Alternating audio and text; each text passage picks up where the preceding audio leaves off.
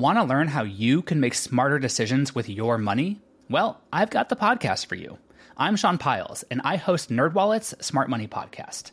Our show features our team of nerds, personal finance experts in credit cards, banking, investing, and more. And they'll help you make the most of your money while cutting through the clutter and misinformation in today's world of personal finance. You'll get clarity on strategies to help you build your wealth, invest wisely, shop for financial products, and plan for major life events. Listen to NerdWallet's Smart Money Podcast wherever you get your podcasts. Welcome to From Beneath the Hollywood Sign. If you love old movies, Hollywood history, or the golden age of filmmaking, you've come to the right place. This is the podcast that talks about amazing stories of Tinseltown from another era and fascinating conversations with writer-producer Steve Cubine and actress-writer Nan McNamara. So, Steve, did Ava Gardner and Howard Hughes have a good relationship? Well, they did until he dislocated her jaw. What? Well, don't worry. She hit him back with an ashtray. From Beneath the Hollywood Sign is the gin joint for you.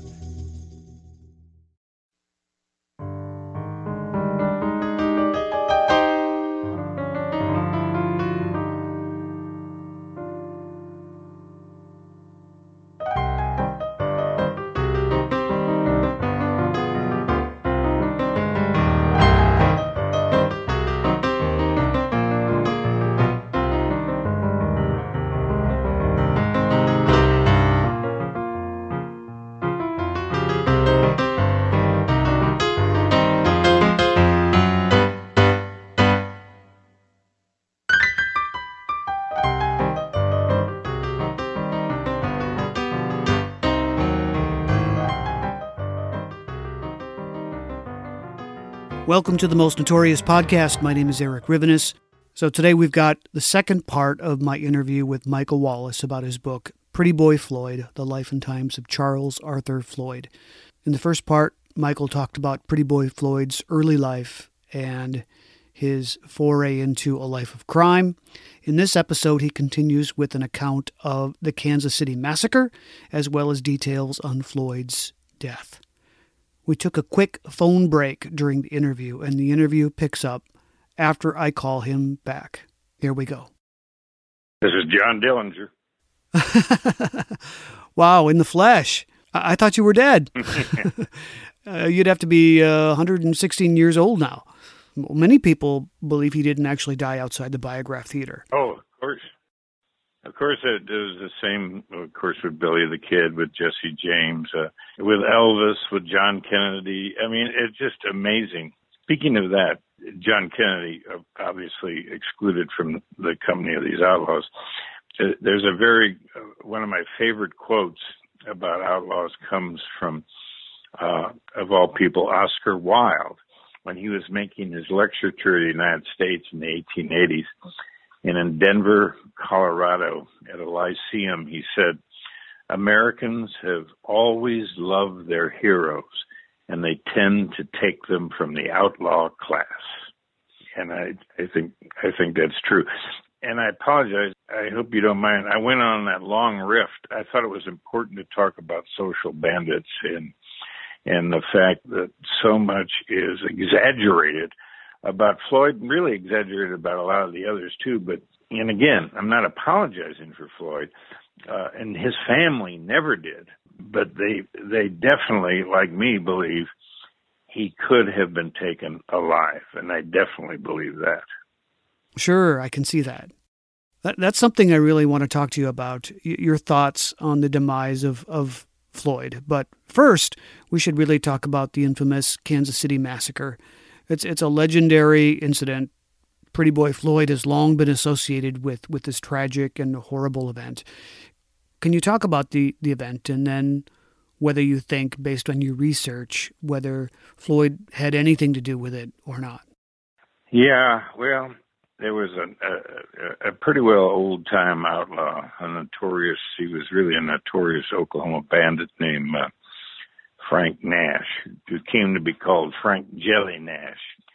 He had been around a long time. In fact, he had ridden literally with old robbers on horseback.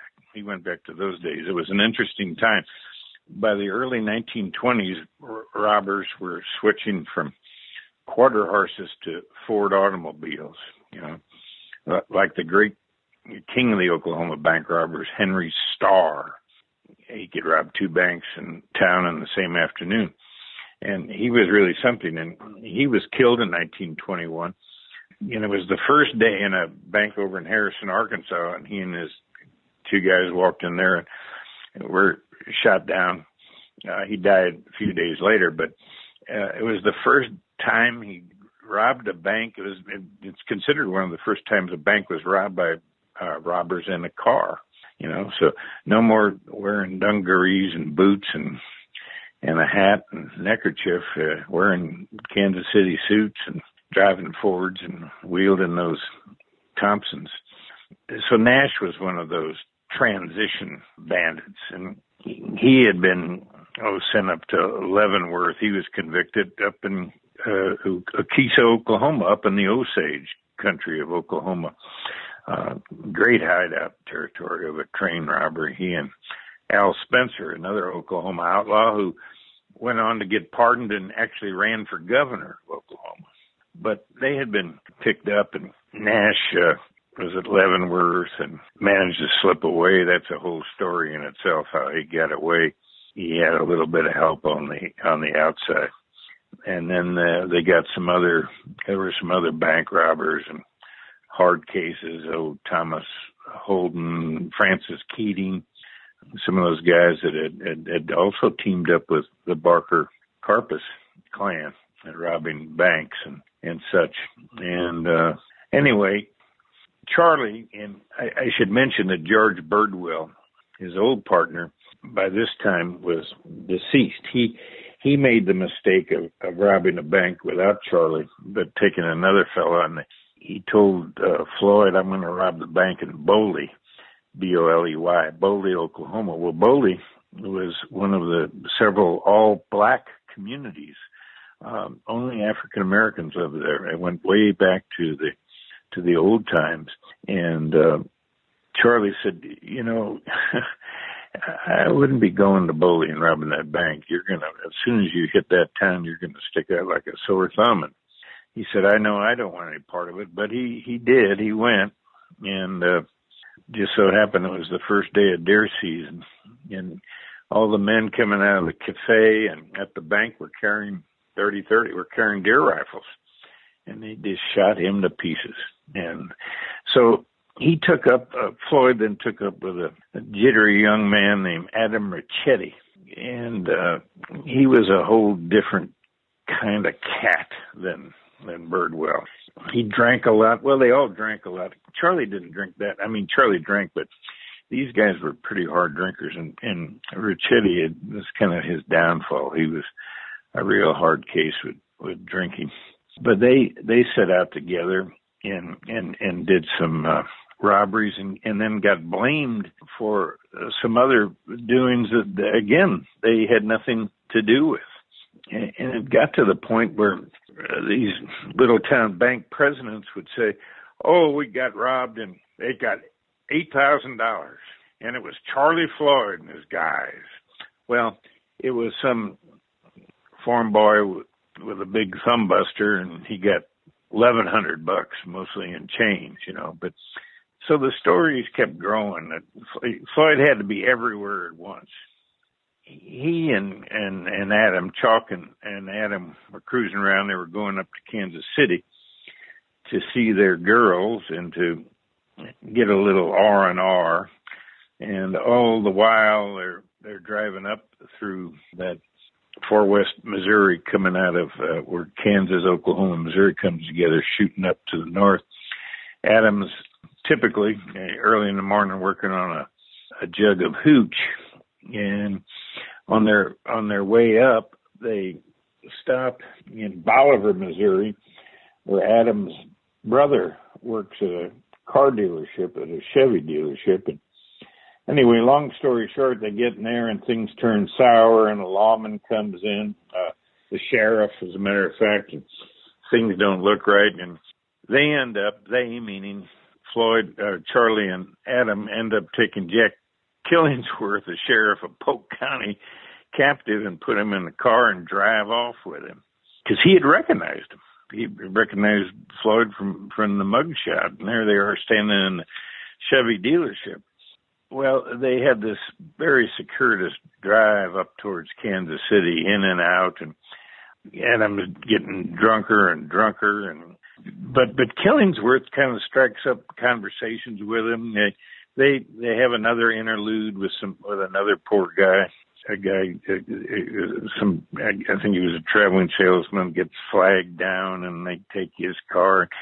Anyway, the long and short of it is they get into Kansas City in the wee hours, and they're down in the Missouri River bottoms, right down near downtown Kansas City, and they let Killingsworth out of the car and are on their way. And Killingsworth obviously gets to a phone and so forth. And first thing he did before he called the law was call his wife to tell her it was okay. I remember that. And then the law started investigating, but they were gone. They had all kinds of places to hide out in Kansas City. But the problem was they were seen up there, and that placed Floyd and Adam in Kansas City. They definitely were there. Well, in the meantime, coming out of Hot Springs, Arkansas, is a little covey of law officers, including some Bureau of Investigation agents and police, and actually the police chief of McAlester, Oklahoma, was with them, and they're carrying Frank Jelly Nash, who I just told you about, out of Hot Springs, and they're going to take him up through Kansas City and on the train. So they leave that little spa, Hot Springs, supposedly the Outlaw's paradise, and they start chugging their way up to Kansas City. And when they get to Kansas City, they've got him trussed up in cuffs in a couple of cars, this old bandit, and they pull into the Union Station. Still stands there today. It's a Kansas City landmark. It had been there since, it was built right before World War I. Big monumental building right downtown. The Union Station, been a Harvey House in there. And one of the agents was there, had a Chevy, and there was a police car. A couple of them were carrying shotguns, others had pistols, and they had their pistols out. And they took Nash out, still in his cuffs, and he was starting to get in the back seat of the car. And there was a little hesitation because this lawman decided he wanted him to sit up front. So they put Nash behind the steering wheel and had him scoot over, and the others were all climbing in, when out of nowhere, at least two well-armed men sprang out from behind a car, and they opened fire with machine guns. Nash is screaming, "Don't kill me, don't kill me." And of course he was probably the first one that was killed, which led to the theory was he killed intentionally to shut him up, but whatever. And then that old Oklahoma police chief, Earl Reed, he went down, shot to death, and some of those boys were shot up pretty bad. One of them had, one of the agents had 3 bullets, never got him out, lodged in his spine. Another one died on the way to the hospital, headshot, and there was blood all over and gun smoke and boom, and everybody's gone. But there are porters there, station porters and domestics going to work and working folks and folks like that. Well, this was a pretty big deal, killing all these officers and federal agents. And of course, J. Edgar Hoover was quite upset. And almost immediately, among the first suspects they announced were Charlie Floyd and Adam Richetti. And they also named some other outlaws, named Vernon Miller, who had one time been a sheriff himself, but crossed that thin line. And And then, of course, Wilbur Underhill was also named. And Underhill may really have been the one that was there. But as far as Hoover was concerned, it was a done deal. It was Floyd and Ricchetti. And the newspapers came out, the Kansas City Star, and they were depicted as crazed killers. And oh, my God. And it became known, of course, as the Kansas City Massacre or the Union Station Massacre. And the official word was that beyond a shadow of a doubt, it was Charlie Floyd that was wielding one of those guns that took those people down. Well, it was really Floyd and Ricchetti's bad luck that this happened, because immediately Jack Killingsworth, the guy who had ridden with him, the sheriff, he came forward and actually more or less defended him, saying, listen, there is no way that those boys did that. First of all, he said, and other lawmen said this too, it wasn't their MO. Charlie Floyd wasn't a hitman. And there's an old country saying, he had no dog in that hunt. He didn't have any grievance with Nash or those other people, if it was supposed to be a hit on Nash. But also mainly, Adam Ricchetti was fall down dead drunk that night. And there's no way that man could have risen from the dead at dawn to get himself in position to wield a Thompson submachine gun. I'm sure he didn't wake up to 2 o'clock in the afternoon. But even more than that is a couple of things. One, Floyd, who didn't go around talking about his crimes, except the time he killed that bounty hunter. He told a reporter how he regretted that because of the man having children. But, he didn't just go around bragging or doing anything. And if he did something, he would stand up for it. Or if he didn't do something, he'd certainly deny it. And he vehemently denied that he had anything to do with that massacre. And boy, if you ask any kinfolk of his, they all say that he didn't do it. He was never, ever a hired gun. And all these people came forward, and Floyd, boy, he put it in writing. He swore that he didn't do it. He did everything. And of course, that's for what that's worth. It's not worth that much if you're a suspect. But more importantly than that, there were eyewitnesses there who gave descriptions of the gunman, and none of the descriptions matched Floyd or Ricchetti. Some of them favored Wilbur Underhill, but they certainly weren't Floyd and Ricchetti. Not even close. None, and there were quite a few of them there. None of them were taken into account by Hoover or the FBI. None of them. And it just so happened that almost every one of them was African American. And they just declared those people's statements useless. Totally useless. When Floyd got settled in, it was just a few days after the Kansas City Massacre. He even wrote a note or letter totally disavowing any part in the crime. And he sent it to the Kansas City Police Department. And this is just days afterwards. He wrote it down in Springfield, Missouri, and it was something like, "Sirs, I'm Charlie Floyd, and I want it to be well known that I didn't take any part in the massacre of those men at Kansas City."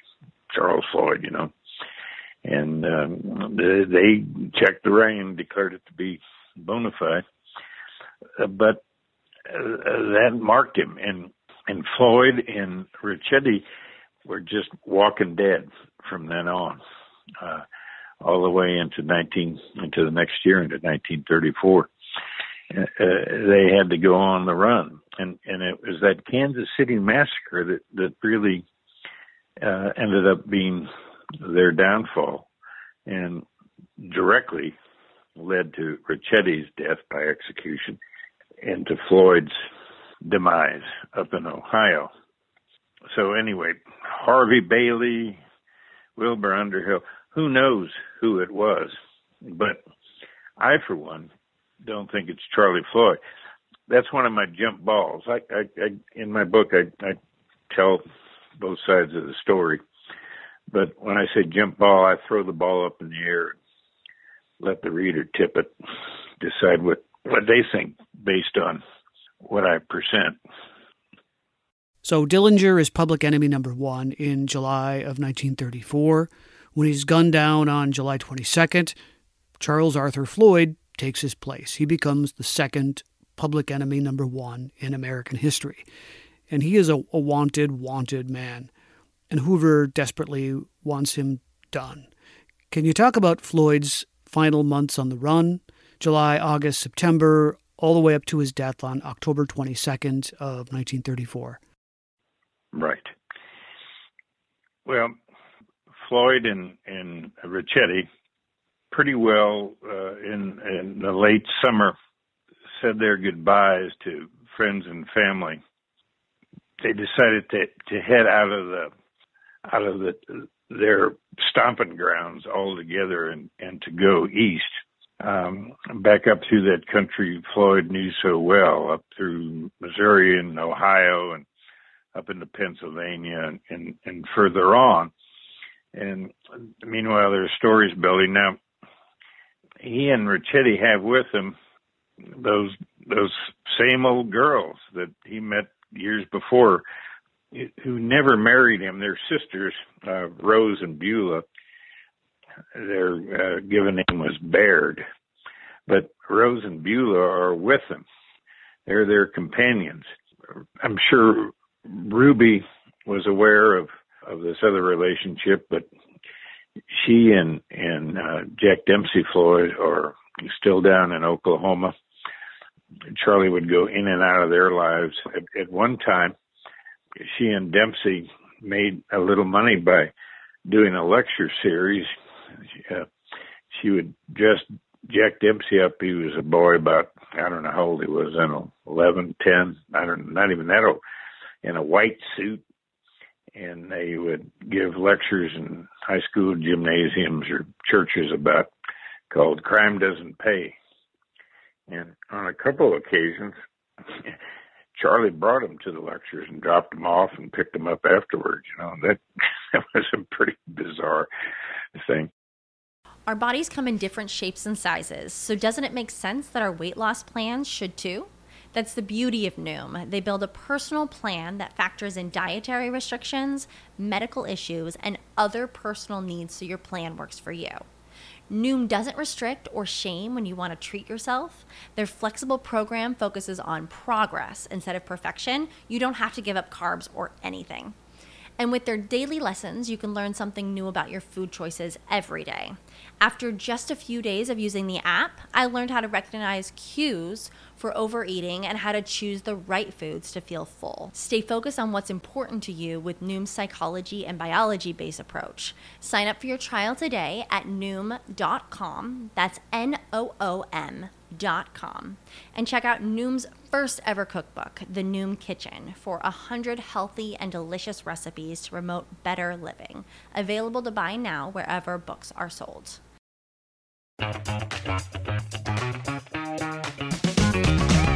Hey there, I'm Dylan Lewis, one of the hosts of Motley Fool Money. Each weekday on Motley Fool Money, we talk through the business news you need to know and the stories moving stocks on Wall Street. On weekends, we dive into the industries shaping tomorrow and host the experts, authors, and executives that understand them. Tune in for insights, a long-term perspective on investing, and of course, stock ideas. Plenty of them. To quote a listener, it pays to listen. Check us out and subscribe wherever you listen to podcasts. I'm Jane Perlez, longtime foreign correspondent and former Beijing bureau chief for the New York Times.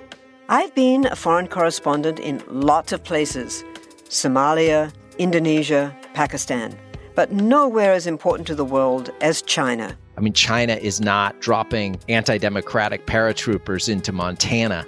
But of course, we did see things like the weather balloon / spy balloon riveting the whole country for a week. This is Face Off, an 8-part series in which we'll take you behind the scenes to key moments in the tumultuous U.S.-China relationship. we'll speak with a diplomat, a spy, a tech reporter, a U.S. admiral, even Yo-Yo Ma. Plus, my pal and noted China historian Rana Mitter joins the conversation. We'll look at what's driving the two nations apart and explore whether anything can help bring them back together.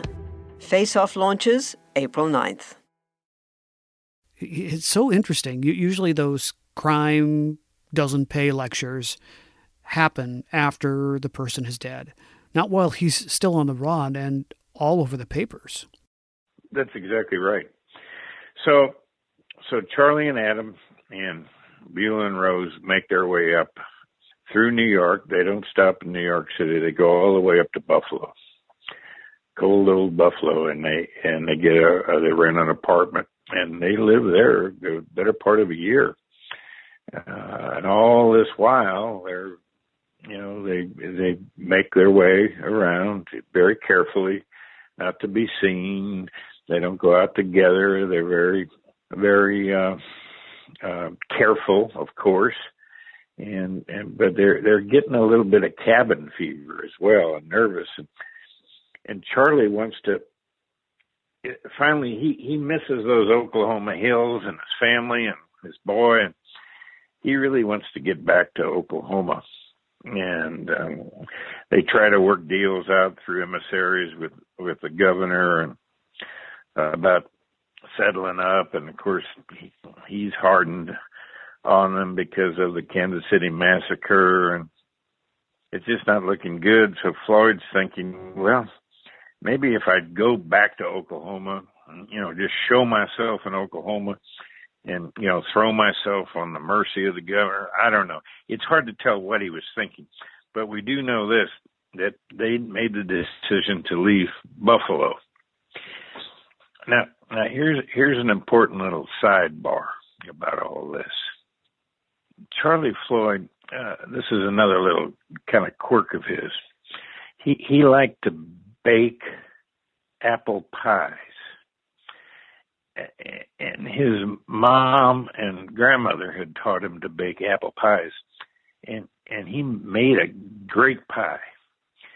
And I have the recipe from the family. And in there, it calls for these different apples and raisins and all this and that and the crust. And it calls for a jigger of moonshine. And then in parentheses, if you can't get some good shine, you can use brandy or bourbon whiskey. And he entered a fair down in Muskogee, Oklahoma. He entered a pie. Of course, nobody was identified. They were, anonymous entries. And guess who the judge was? He was the high sheriff. And he judged Pretty Boy's pie, not knowing it was Pretty Boy, the best pie that had ever touched his lips. And that's a true story, and the family loves that story. And the reason I told you that is because the foursome took off out of Buffalo from their apartment, and it wasn't long after that, very soon, that the agents kicked down the door and came in. They had found him. And guess what was sitting right in the middle of the kitchen table? An apple pie. Now, this is an addition to the story for me. I didn't say any of this in the book, but I kind of hoped that pie was still warm. That'd be great. Right. Anyway, they left, and they worked their way down out of New York State into Pennsylvania in that autumn in October. And, that's the best month of the year. Everything's great. The leaves are turning all through there. And they just keep the back roads and, stop at little country stores to buy groceries and so forth. Don't go into restaurants.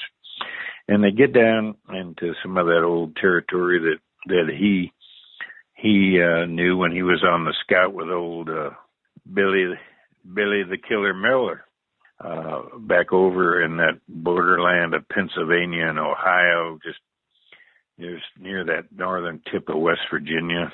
And that's where they were, down very close to the town of East Liverpool, Ohio, right on the Ohio River in Columbiana County, Ohio, right on the river, right across the river's Chester, West Virginia.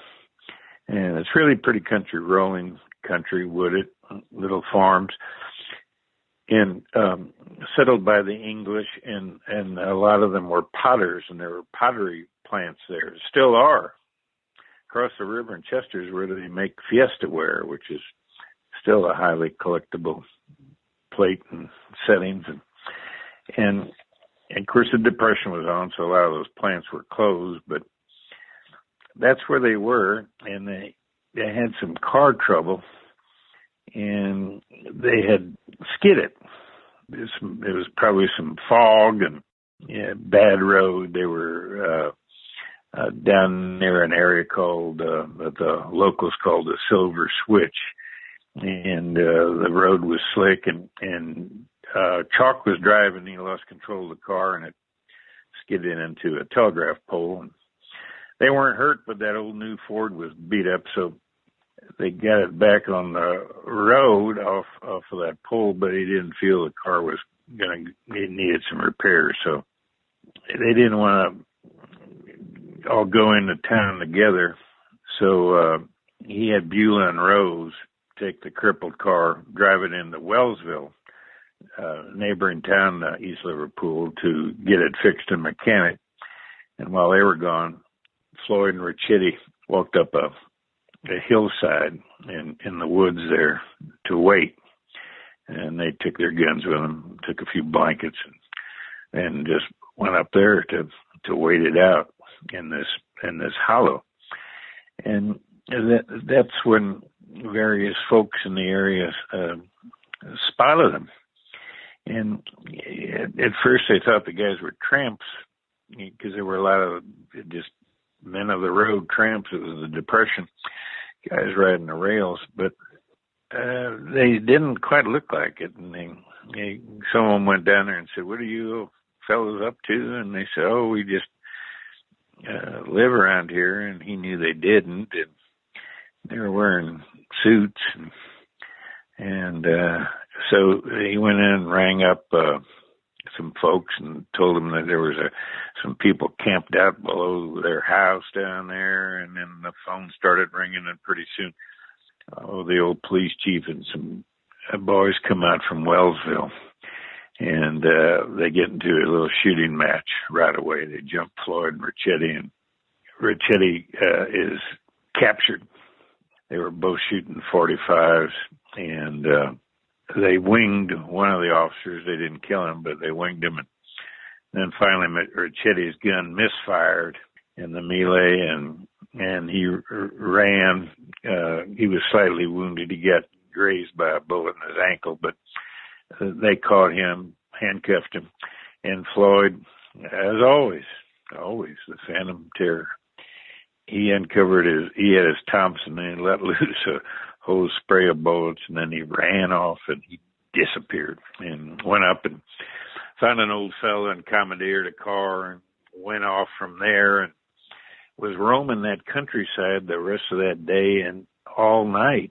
And I've been in that countryside a lot, and I know it. And there are old canals there and crumbling canal locks, and again, it was autumn and probably pretty chilly at night. He just had on his old blue suit, and he's pretty beat up and from the woods. But that next morning, he came up out of the woods after he'd come across a farmer's wife had gave him some water, and she gave him some ginger cookies and apples, and he filled his pockets with them. And then he went on and came up onto Ellen Conkle's farm, and Ellen Conkle was a widow. Right off the road, in this rolling hills, cornfields, corn was all being shucked. And he rapped on her door and asked her if he could get something to eat. And he said he was lost. He'd been hunting. Well, it was obvious to Ellen Conkle that this didn't look like a hunter to her. He had thistles all up his suit, and his shirt was all soiled, and face unshaven. So she said sure. So he sat out on the porch, and she gave him up a plate of spare ribs and some fried potatoes and such. And he left her. She still had that. She carried it for the rest of her life, a $1 bill that he put under the plate. And he read that East Liverpool paper about Pretty Boy Floyd being manhunted out in the woods. And then he asked her if she had a car, or as he would say it, as people called them back then, a machine. And she said, well, my brother does, Stuart Dykes, and his wife, and they were shucking corn. And he went out and said, can you all give me a ride? And they said, well, we can after we're finished. So they were finishing with the corn, and Ellen Conkle recalled all this in detail. And she said he paced around, and an old biplane flew over, which was an unusual sight back in that time. And he watched it, and he was just looking around, kind of on the lookout. But finally they finished with their corn, and they came up and got in the car. Charlie got in the front seat, and Stuart fired it up, and just then Ellen Conkle remembered she was in the kitchen. She heard more cars driving up onto the ground in front of her house, and she looked out, and there were all these men spreading out. They were federal agents. It was Melvin Purvis, Hoover's crack G-man, who'd gunned down Dillinger and was becoming quite the talk of the Bureau, and some of his men, and some local police officers from East Liverpool, including one named Chester Smith, a decorated World War I sharpshooter. And Floyd jumped out of the car and took to running up a hill through the car and stubble. And Chester Smith later said he ran like an athlete. He was zigzagging, cutting and dodging on that field. He had a .45 in one hand, and he had another one tucked in his trousers. And they said as they watched him run, cookies and apples fell out of his pockets on the ground. And Smith knew it was Charlie, and he aimed his rifle at him. And he was a good shot. He had fought in campaigns as a doughboy in France and Belgium. He was an experienced hunter, and he fired off a round and brought Floyd down. He shot him, as he said later, and as he said for the rest of his life, to wound him, and wound him he did. He brought him down, and then they ran up on Floyd, and Purvis and interrogated him, and they rolled him over, and they said, asked him who he was, and he asked about Adam, who he was, and then they one of them called him, I recall, Pretty Boy, and he spat at him, and he said, I'm Charles Arthur Floyd. And there was a little bit more of exchange, but not much. And there, it was a little after 4 in the afternoon, so it was starting to get dark. And that's when his life ended. And according to Chester Smith, who didn't talk about it for a long time, but when he did, boy, the story broke in Time magazine and everything else. He said Purvis ordered him to fire into him. Those were his words, fire into him. And they executed him in the field. And then they picked him up and they put him in manacles and put him inside. They took him off Conkle Farm put him in the back seat and sat him up in the back seat and drove him into town. Smith said nobody said a word. They just drove back in the East Liverpool. And he had never fired a shot. He had 2 fully loaded .45s. And they took him back in the chief of police's Chevy. And with him propped up between Chester Smith, the guy who shot him the first time, and to bring him down with that 32-20 Winchester, and one of the federal agents. And they finally got into town. They went to the Sturgis Funeral Home right down on 5th Street in East Liverpool, right in the city. And E.G. Sturgis and his boy, Ernie, ran that funeral home. It was a big old, like a house, big frame, looked like a house. In fact, today it's a bed and breakfast. And there was a young man working there as an embalmer named Frank Dawson. And I got to know Frank Dawson's son real well. And I've slept in that house several times. That was the funeral home.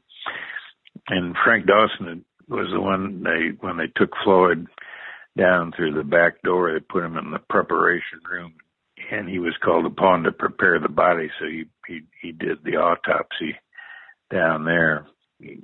Sturgis was also the county coroner. They had just found an old a transient, body, and brought him in and just dealt with him. And they threw all of his clothes into a into a garbage can back in the alley. And immediately people were jumping on those clothes and tearing them up and cutting up swatches, thinking they were pretty boys' clothes. All these tattered souvenirs. But they did cut up some of that old blue suit of his, swatches of those, and gave them away as mementos. And they took the cash from his pockets. He had about $120, and they thought that would help pay for his preparation. And he had a cameo ring that Ruby had given him on, and a watch with the Killer Miller's 50-cent piece attached to it, and some other things, some spare 45s and his pistols. Took all that stuff. Then they embalmed him. They washed him up, and they put him on a little daybed cot up in the front parlor and put a velvet blanket over him and let everybody come in and walk by him, just what Mamie Floyd asked them not to do. She said, "Don't put my boy out on display," and they did, of course. There's a picture of that in my book, a picture of him laying on the autopsy table, too, which I laid on, by the way. I don't know why, but I did. And the whole town of East Liverpool came by. And then they took him down to the train station, the body, the next day, and put him on a train. And it went due west and finally hit Missouri, and it went right under those cliffs over by the Missouri River, right under the penitentiary at Jeff City. And it hit Kansas City, where he got the name Pretty Boy, and then it hooked a sharp left and went down an old Indian territory down into eastern Oklahoma to Sallisaw to the train station where Grandpa Floyd had missed watching the bank robbery. And Dempsey told me about that. He said, we were all gathered at my grandmother's house that day, and we were waiting for my dad to come home. And it was late October. And we were going to go down and get his body and bring it back to Grandma's house and then bury him. So they went down there. His brother Bradley, a World War I vet, and his other kin, and E.W., his little baby brother, who became the sheriff of Sequoia County and was sheriff for more than 20 years. One of the most respected lawmen in Oklahoma history, never, ever carried a gun. Just commanded that much respect from people. And they waited, and Dempsey told me, he said, I can still hear in my head and heart the moan of that train whistle. We knew that train was coming. And it pulled right in and stopped, and we heard a rustling behind us, some kind of movement. And we turned around, and he said, and all of Sallisaw was standing there. All the people were standing there, just silent, standing there waiting for Pretty Boy. And then we took his body to Grandma's house and washed it. And my brother and my uncles looked at all the wounds and saw how he had been killed.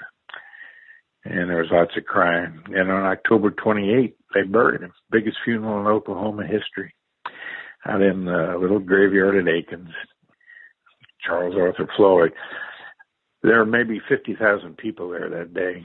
And you couldn't buy a flower in Muskogee or Fort Smith or anywhere. And there were all kinds of people there, mostly gawkers. It was kind of a scene. And it was about that occasion that of Oklahoma, who wrote the ballad of Pretty Boy Floyd later and taught it to Dylan and Joan Baez. He said, Pretty Boy could be elected governor today, and he'd probably make a good one. And that was the end. 30 years old forever. That's such a great story, and I appreciate you telling it so much. I heard a little glitch with the audio there, and I just want to make sure that listeners know that you were talking about Woody Guthrie, the man who wrote the Pretty Boy Floyd ballad. I was actually going to ask you about the influence that Floyd had on literature and music. And you mentioned the most famous one, the ballad by Woody Guthrie, but Floyd was also mentioned in John Steinbeck's The Grapes of Wrath. Yes, he was, because the fictional Joads were from Salisaw. And if they had been in life, they would have known Charlie Floyd, known him well. And he was talked about, Charlie Floyd. Steinbeck. And of course, what's interesting is Woody Guthrie, who is such a beautiful poet, and his music is so important in his social activism. And of course, he was branded during those ridiculous witch hunts as a communist and all this and that. But now he's widely accepted, even in his hometown of Okemah. In fact, we have now in downtown Tulsa the beautiful, wonderful Woody Guthrie Archives. Just a great place.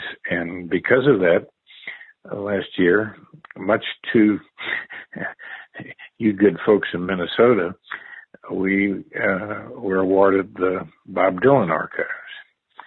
Dylan felt that his archive should be with his teachers, so there's another big archive down the block, and that's great. When Woody turned 100 a couple of years ago, of course he's been long dead, but Arlo and Nora, his son and daughter, and some other folks put together a big music tribute, and they had all kinds of people there, John Cougar Mellencamp, and I remember old Paul from Peter, Paul and Mary, and all kinds of people, Roseanne Cash and Jackson Brown, and on and on and on. And they asked me to do some readings from Woody. We had a show at the Old Brady Theater in Tulsa, where I'll be Friday night listening to music, and just hundreds and hundreds of people in there. And they asked me to do some readings from Woody in between the sets, which I was pleased to do.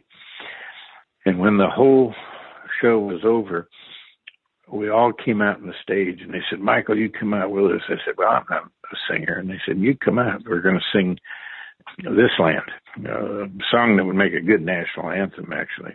This Land is Your Land. So we sang This Land is Your Land. There I am standing between Mellencamp and Jackson Brown, and right in front of me are Arlo and Nora Guthrie. And I look out beyond them in the audience, and I see Woody's little 97-year-old baby sister sitting there surrounded by children, just beaming. And Nora Guthrie leaned back and looked me in the eyes, and tears running down her face. And she said, Woody's home. That was it. That's really touching. And I have to tell listeners who may recognize your voice that you're a pretty celebrated voice artist, and you were in the Disney Pixar film Cars. Is that right? That's right. I was in Cars 1, I was in Cars 2, and now I'll be in Cars 3. And then I helped Disney Pixar set up Cars Land, the whole village of Radiator Springs come to life out in Anaheim. And I'm out there, at least my voice is, in the form of a 1949 Mercury sheriff's car with curb feelers and a nice siren. And I'm looking for tractor tippers, like that darn Mater. And if you run with Mater, you're going to end up in the impound yard. Yeah, I had fun doing that. I was the consultant for Cars because of my big Route 66 book, which revived the road. So I took the creative team out on the road, and John Lasseter asked me to do the voice of the sheriff, which I was very happy to do. And when that Cars 1, that's the best one of all, when it came out, on some stretches of Route 66, business went up 30%. Incredible. Yeah, it is indeed. It's all good. So where can people find out more about you and your work? Well, I have a website, Michael Wallis, Wallis, all one word, michaelwallis.com. But if you just Google me, Michael Wallis, you'll see all kinds of things, stuff about my books, about different documentaries I'm in. There are clips of me on everything from the Jon Stewart show to, doing readings or whatever. And I have a nonprofit called the Route 66 Alliance, a preservation organization that's headquartered here. So there's a lot about me in Route 66. Route 66, the Mother Road, as Steinbeck called it, and that's one of my important causes as well. Well, it sounds like a great book and a great cause, and I appreciate your time so much today. It's been good talking to you, fun talking to you. Once I get going, I'm hard to stop. But I only write about things that I have a passion for. If I don't have a passion for, I'm not going to write about it. So you just have to put up with my passion. Thank you so much again for your time. It's been marvelous. Well, that's my pleasure. Let's keep in touch. We'll do some more sometime. This has been another episode of the Most Notorious Podcast, broadcasting to every dark and cobwebbed corner of the world. I'm Eric Rivenes, and have a safe tomorrow.